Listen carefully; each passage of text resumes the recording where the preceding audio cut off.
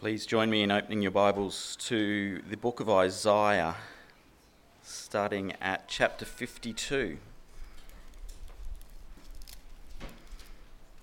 Isaiah chapter 52, we're going to start reading from verse 13 and then read through until the end of the next chapter.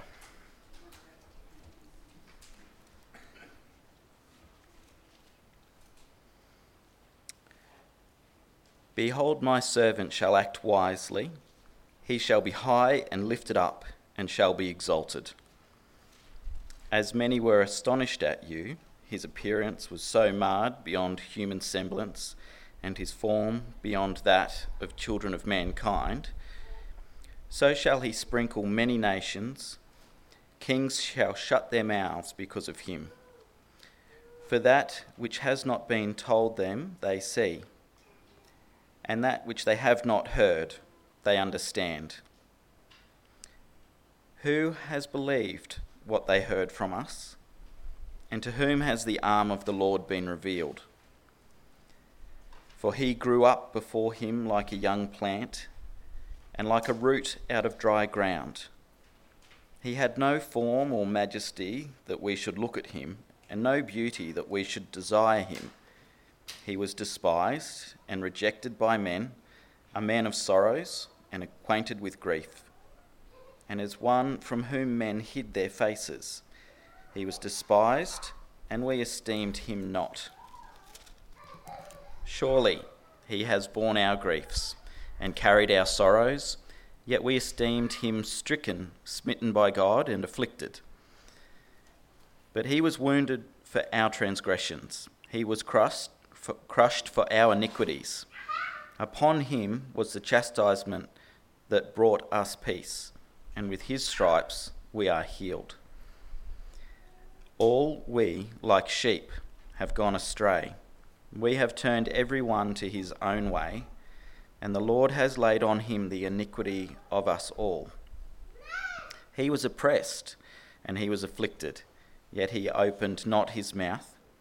Like a lamb that is led to the slaughter, and like a sheep that before its shearers is silent, so he opened not his mouth. But oppression and judgment he has taken away. And as for his generation, who considered that he was cut off out of the land of the living, stricken for the transgression of my people? And they made his grave with the wicked, and with a rich man in his death, although he had done no violence, and there was no deceit in his mouth. Yet it was the will of the Lord to crush him.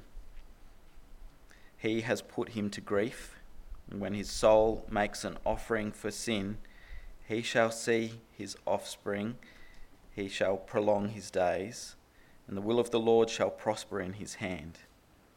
Out of the anguish of his soul he shall see and be satisfied. By his knowledge shall the righteous one, my servant, make many to be accounted righteous, and he shall bear their iniquities.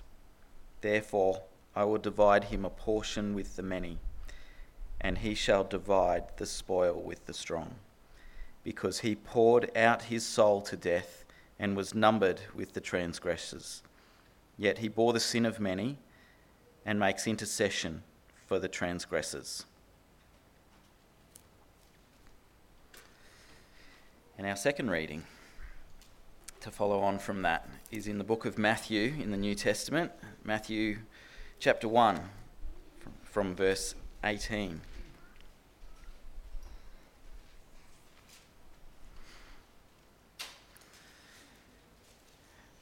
Matthew chapter 1, from verse 18 says, Now the birth of Jesus Christ took place in this way.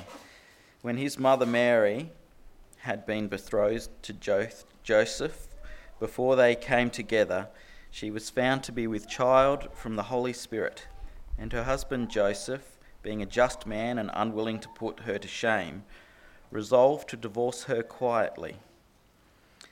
But as he considered these things, behold, an angel of the Lord appeared to him in a dream, saying, Joseph, son of David, do not fear to take Mary as your wife, For that which is conceived in her is from the Holy Spirit. She will bear a son, and you shall call his name Jesus, for he will save his people from their sins." All this took place to fulfill what the Lord had spoken by the prophet. "Behold, the virgin shall conceive and bear a son, and they shall call his name Emmanuel," which means God with us. When Joseph woke from sleep, he did as the angel of the Lord commanded him. He took his wife, but knew her not until she had given birth to a son, and they called his name Jesus. Smoky morning. It's good to be here nonetheless. It's good to welcome friends and visitors here too. Kids, last week I told you that it was the beginning of Advent, and now we're in the second week and you're still at school, so sorry about that, but soon I think you will break up from school and you can, another week or so. And we're remembering, aren't we, at the time of Advent, the baby Jesus and why he came into the world. The incarnation of God, literally the enfleshment of God. God becomes one of us. That was planned since before the foundation of the whole world. And so can you imagine God is aching to come? He's aching, he's longing to come. And so he comes into the world. His world, the one he created, and he's born under the law which he proclaimed and was above. That's a concept, isn't it? Christ was born under the law. How else would he be judged for our sin without a law? The world at Christmas has often forgotten what Christmas is all about, and so it's our job to remind them, and it's our job to remind one another. And what better passage could there be than Isaiah 53? Because it answers the question. Some people in the past, and I'm going back centuries to the 5th century, the 4th century, referred to Isaiah 53 as the 5th gospel, because that's what it is. It's the gospel. It's clear, isn't it? From beginning to end, it's all about Christ. It's all about his death and his burial. I like to refer to it as the Old Testament crucifixion passage, because that's what it is. Psalm 22 might be another one. Did you know that the New Testament makes reference to the Old Testament books? 35 books of it. Do you know that? It references 35 out of 39 of the books in the Old Testament. It leaves 4 out. And the scholars say, well, it alludes to those. I want to say this morning, Isaiah 53 makes reference to the New Testament. It appears in the New Testament quite a bit. It's quoted in Matthew, Mark, Luke, John, Acts, 1 Corinthians, 2 Corinthians, Romans, Galatians, Ephesians, Hebrews, Titus, 1 Timothy, 1 Peter and 1 John. They've got almost the entire quotes through all of those quotes of Isaiah 53. Do you think it's significant? They thought it was. And it contains the death of Christ, the burial of Christ, the intercession of Christ, the resurrection of Christ, the coronation of Christ, the salvation of Christ, and the exaltation of Christ. Now, you'll be pleased to know that they're not my points for the sermon, because we'll be here all day if that's the case. What's extraordinary is that was written 680 years before Christ walked on the earth. And every one of those prophecies came true. It's staggering. It's a huge chapter. It's rich. It's prophecy. It's heavy. It's powerful. It's heartbreaking, and it's uplifting at the same time. And it has to do with this baby Jesus. It has to do with this baby Jesus who's become a man. Now, as you probably appreciate, it's a big reading, and I can't go through it all, so I thought I'd work thematically in it and pick out a few things that hopefully will be helpful to us. But one quick thing I want to get out the way right away is who this passage refers to. I've already told you who it refers to, but some people think it doesn't. It might not surprise you to know that in most synagogues today, this chapter is not read. It's not read. That's partly because it's very clear who it points to in history. But it's also because the Israelites, the Jews, the modern Jews, believe it's about them. They believe that it's about Israel. And in one sense it is, but that's a failed Christ. It's a failed Messiah. Some people think it's about the prophet Isaiah himself, that he's talking about himself somehow. But of course we know differently. In fact, the New Testament makes it very, very clear. In Acts chapter 80, that would be an interesting story. In Acts chapter 8, verse 20 following, we hear the story of the Ethiopian eunuch. Remember that story? He's reading Isaiah 53. He's reading this very text, and he doesn't understand it. And Philip gets sent to him, and he says to the Ethiopian, "Do you understand this?" He says, "How can I if someone doesn't tell me what it means?" And then he specifically says to Philip, who's he writing about? Is he writing about himself? Is Isaiah writing about himself or someone else? And this is what the word says. Then Philip opened his mouth, and beginning with this scripture, he told him the good news about Jesus Christ. Philip knew what Isaiah 53 was about. He got it. It's all about the cross. It's all about God's glory. It's all about the gospel. And so I just want to draw us to 3 points that I think we can get out of this text to encourage us today. As I said, it's a very big text and we can't spend the time doing the whole text, but just 3 points that I hope will encourage you. Point number 1, Jesus is the one who stood in your place. Jesus is the one who stood in your place. Now we know the gospel. I'm delighted that there are churches in this town that proclaim the gospel week after week, and we here know it too. But sometimes we can become complacent, or it can kind of be slightly dulled by repetition. But we know what it is. Do you know that Jesus stood in your place? Have a look with me first at verse 3. We're going to move around this text and look at some others as we go.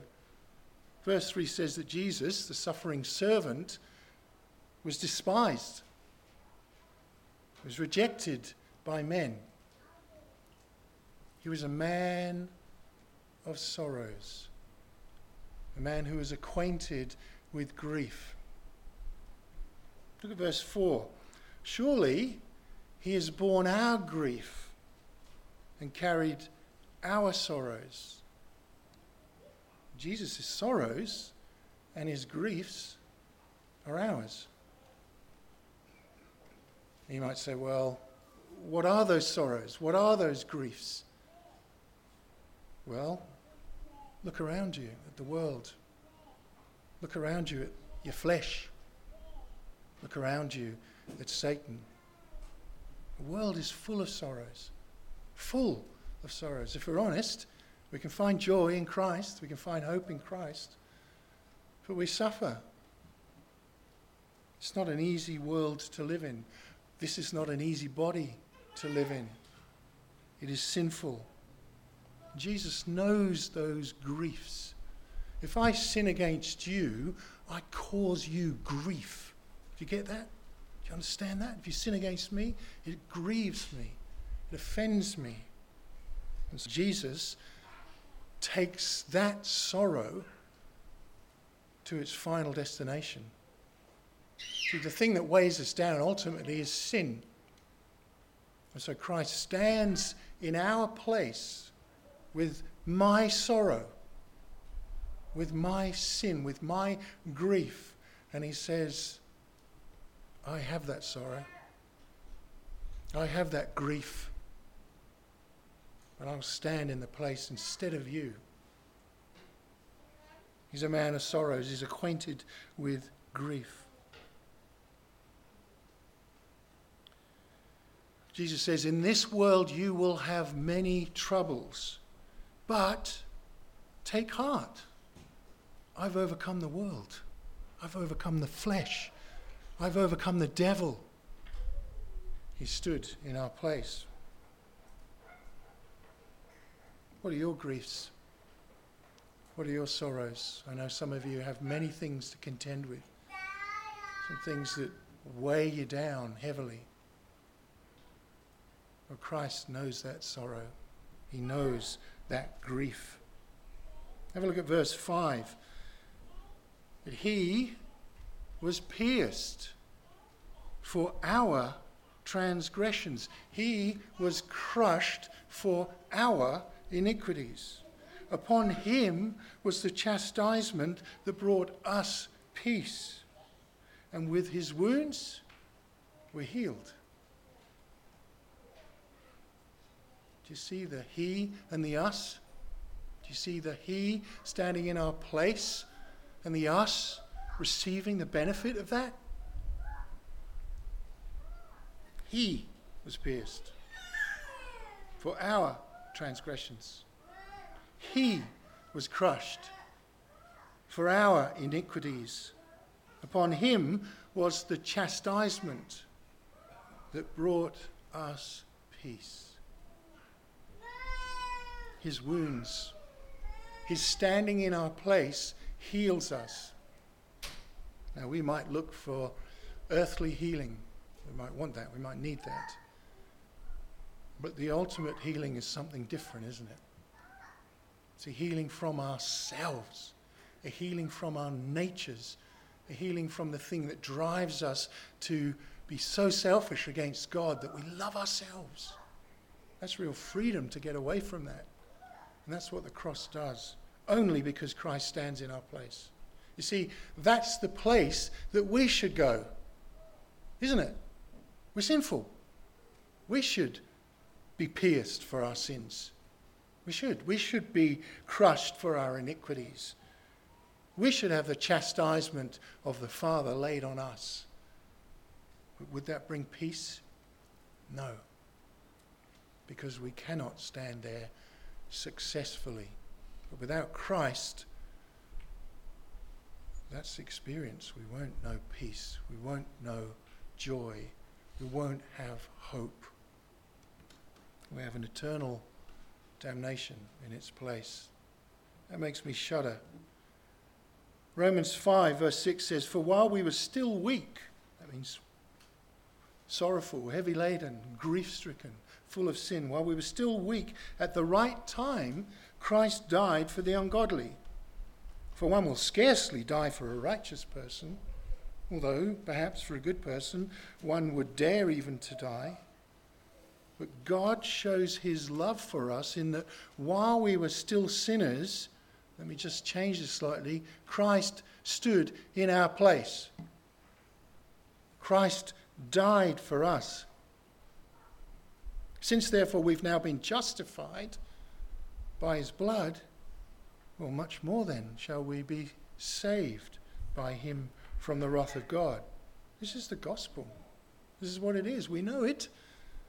Just remind yourself today. Say to yourself, Jesus, this baby who becomes a boy and a man, dies in my place. He stands where I should stand. How did he overcome the world? How did he overcome the flesh, the devil, sin? He died. He died.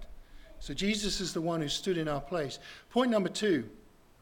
Jesus is the one who is the righteous sacrifice.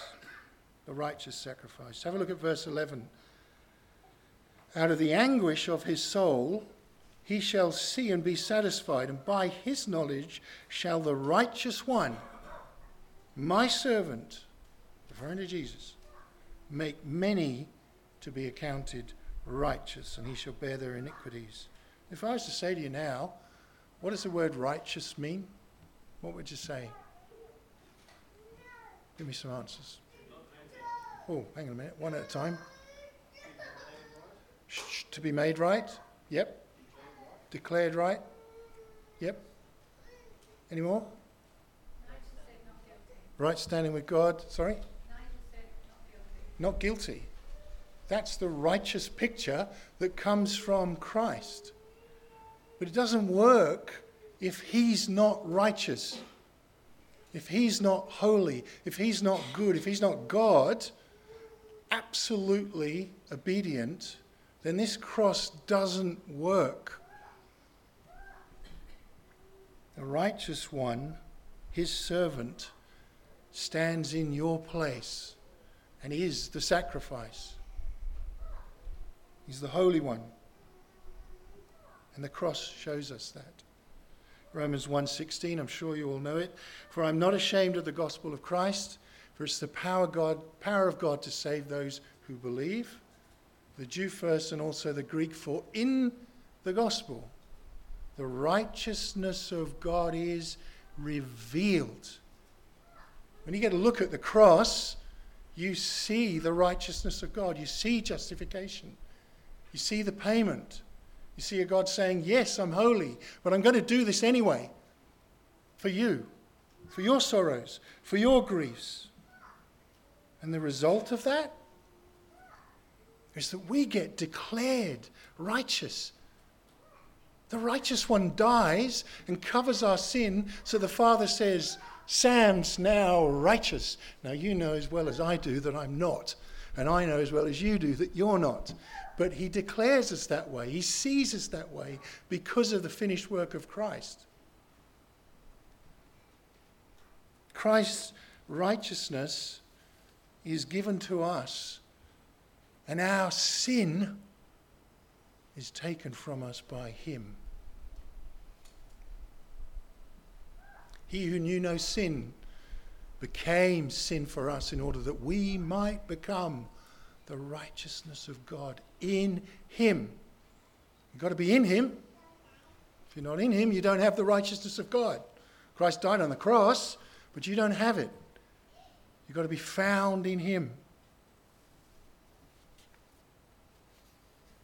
Romans 3:21.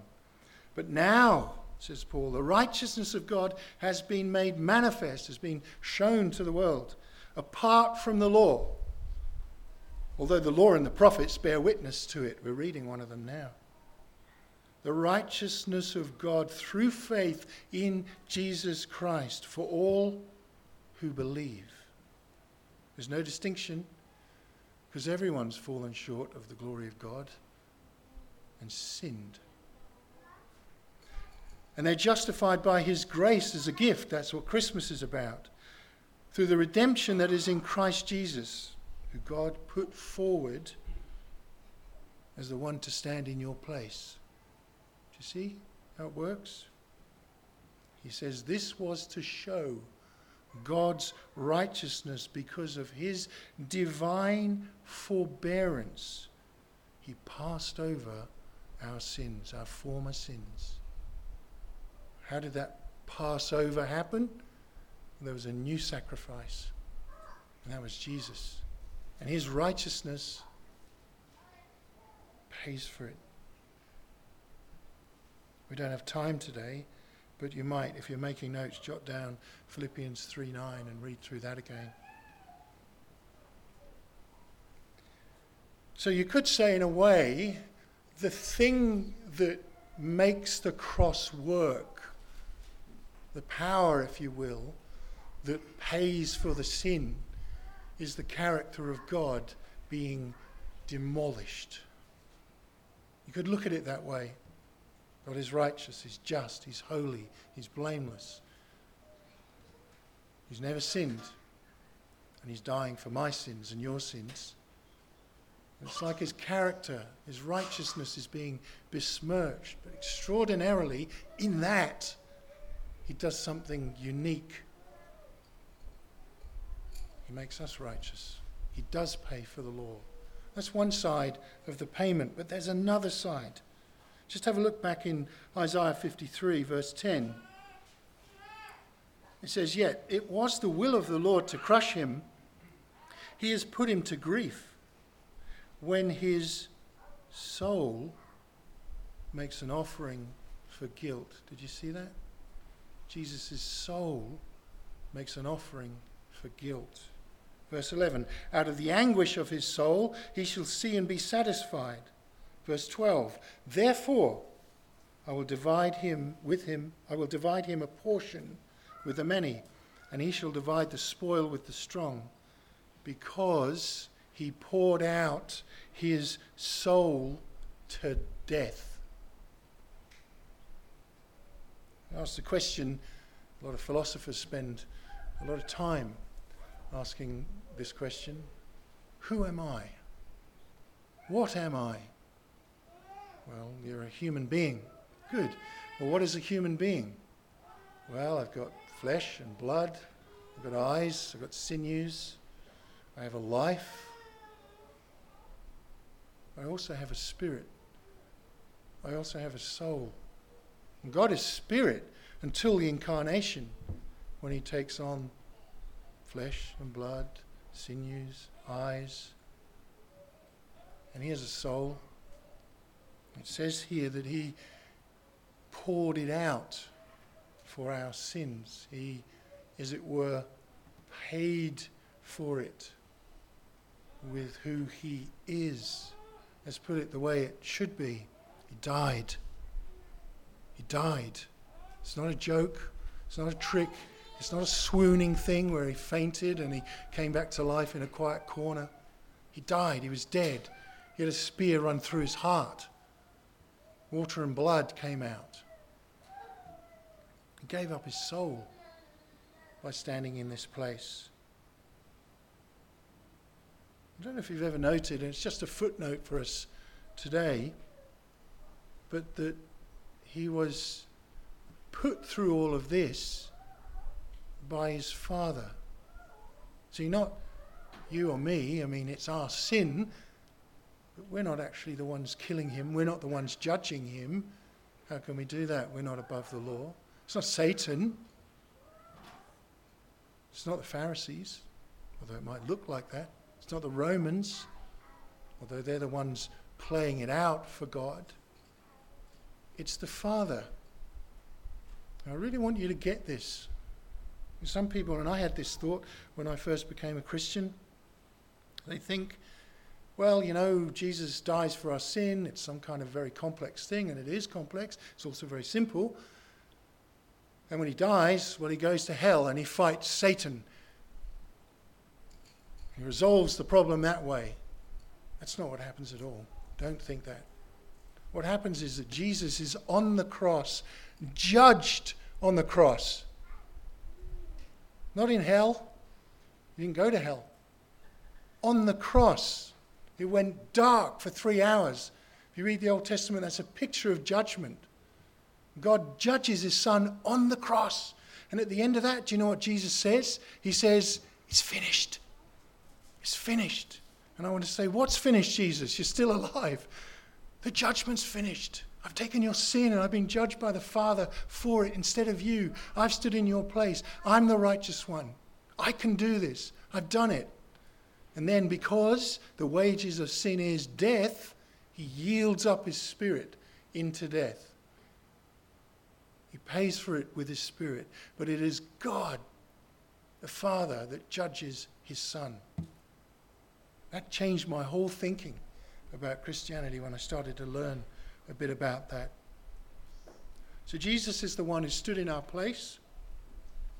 He's the one who is the righteous sacrifice.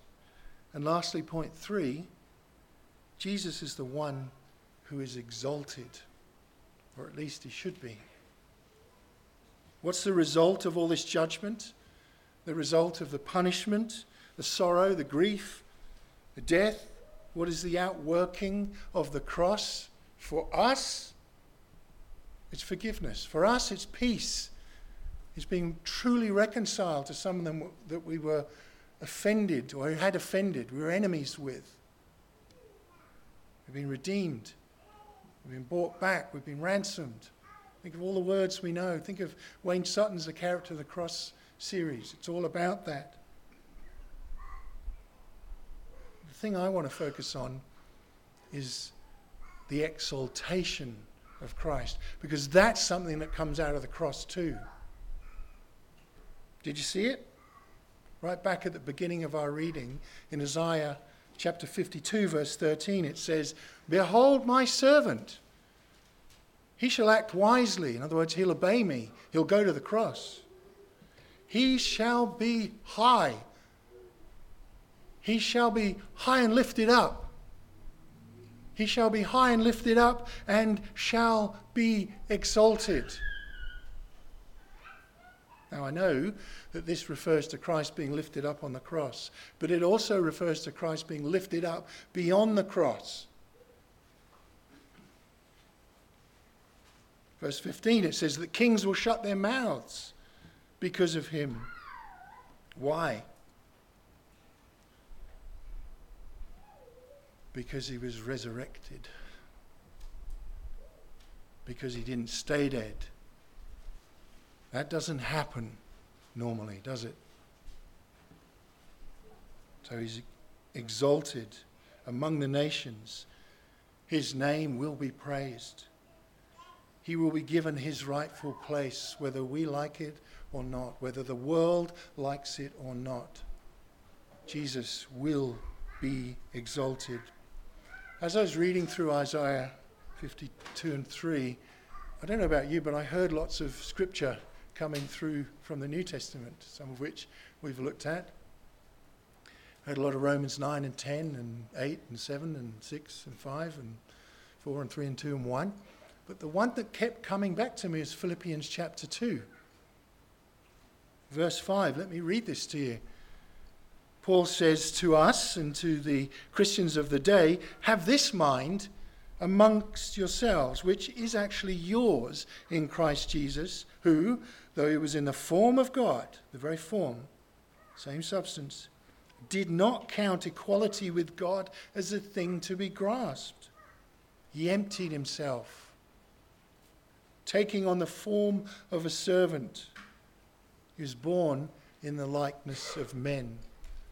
There's Christmas, there's the incarnation. "And being found in human form, he humbled himself by becoming obedient to the point of death." Listen, even death on a cross, which is the curse of God. Go read Deuteronomy and find out how bad that is. But it doesn't end there. It says, "Therefore, God has," listen, "highly exalted him." Well, how's he done that?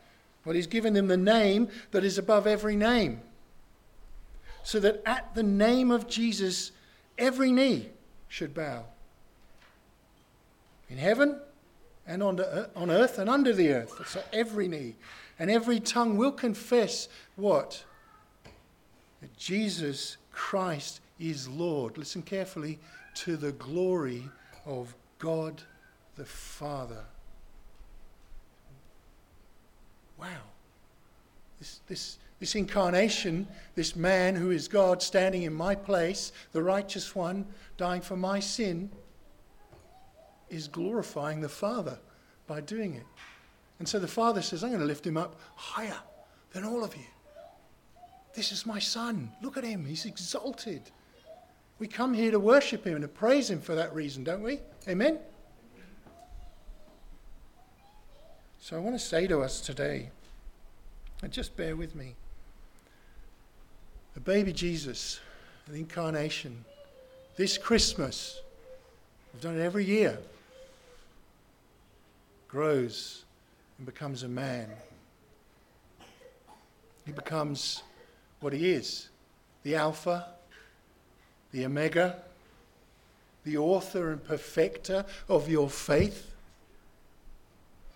the bridegroom, the chief cornerstone, the deliverer, good shepherd, great high priest, the I am, the King of kings, the Lamb of God, the light of the world, the Lion of the tribe of Judah, Lord of all. He's the mediator. He's the Messiah. He's the mighty one. He's your hope and mine. He's our peace. He's the prophet. He's the Redeemer. Son of Man, Son of the Most High, Supreme Creator. He's the door. He's the way. He's the Word. He is the true vine. He's truth itself. He's victorious. He's the, as we heard last week, he's the wonderful counselor. Can you finish it? Wonderful counselor, mighty God, everlasting Father. That's amazing. Prince of Peace. And I say, why? Why is he those things? Because he's the resurrection and the life. Because he doesn't stay dead. He's God. And this Christmas, let's remember that. Let's remember that in amongst the prayers. Are the prayers? Yeah, hopefully there's prayers. The presents, the tree, whatever that is. The family and the food and the fun and the games. Let's remember his name. In our second reading in Matthew 1, we get the wonderful story about Joseph. And poor old Joseph, he doesn't get a lot in the New Testament, does he? He's sort of a sideshow, but he's so important in this because he allows the marriage that, as it were, solemnizes the picture to go ahead. He doesn't put her away quietly, although that's kind of nice compared to what the law says should happen. But he doesn't get a big story after that. But actually this bit I just find staggering because he gets to name Jesus. He gets to give Jesus his name. He's just a baby when he comes. And the angel, before that happens, tells him what he's got to call him. According to Isaiah, according to the prophecy in the Old Testament, this is what you're going to call him. Don't worry, Joseph. It was the Holy Spirit. Don't put her away. Stick with us on this. And he gets to name his, not his son, but if you will, you bear with me on this, his stepson, not his biological son. And what does he name him? Jesus. And what does Jesus mean? Well, the text tells us. For he will save his people from their sins. That's a great job to have, to call Jesus who he really is. So in closing then, I've just got two questions for us. Just two.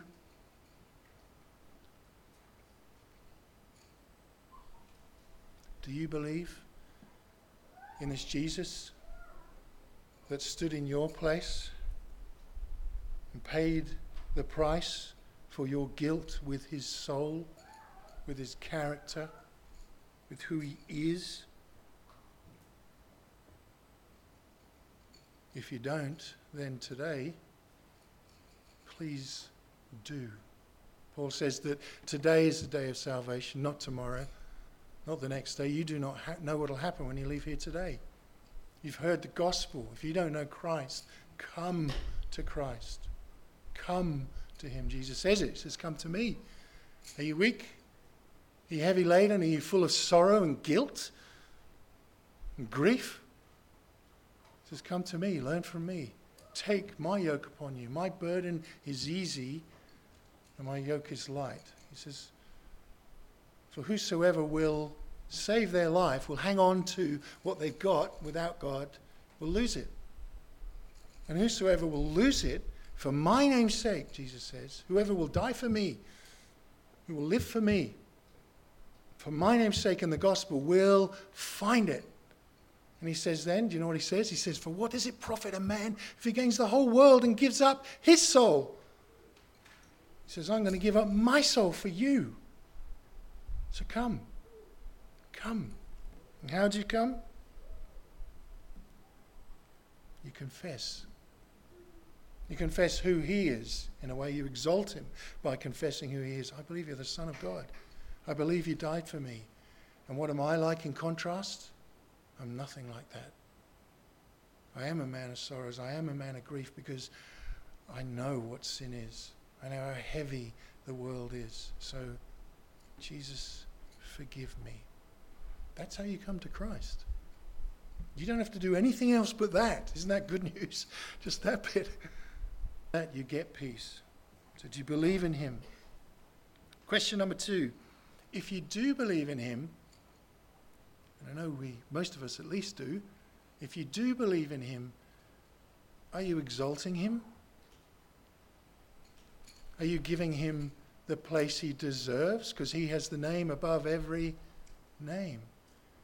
And one day, you will bow. And Paul Washer has a phrase, which is, you will either bow in humble, obedient, fearful, loving submission, or you will have your knees broken. Everyone's going to bow before Christ. So how are you living? How's your life? Where's your prayer life at? Where's your Bible reading at? Are you trying to be holy, to be obedient? I know none of us will make it. Christ will solve that in the end. But are you engaged in the battle of trying to be holy? We're commanded to. Do you know that? And if we don't see those things, we need to ask ourselves, do I know Christ? Be broken. Be holy. Be confessional. Be repentant. Exalt Christ in your life, because that's why you were created. That's the job we're given. Jesus is the one who stood in your place. Jesus is the one who is the righteous sacrifice. And Jesus is the one who is exalted for the glory of God. Let's pray. Father in heaven, we thank you so much that your Son is who he is. He is righteous. We thank you, Lord, that his obedience, even to death on the cross, displayed his righteousness. Thank you, Lord, that the cross shows us his righteousness. Thank you, Lord, that the cross works. It's not fake, Lord. It's not phony. Lord, I pray that if there's any of us here that don't know you, that they would turn now and come to know you. Father, for those that do know you, I pray that you would quicken our spirits to live a life worthy of the calling by which we have been called by you. In Jesus' name, amen.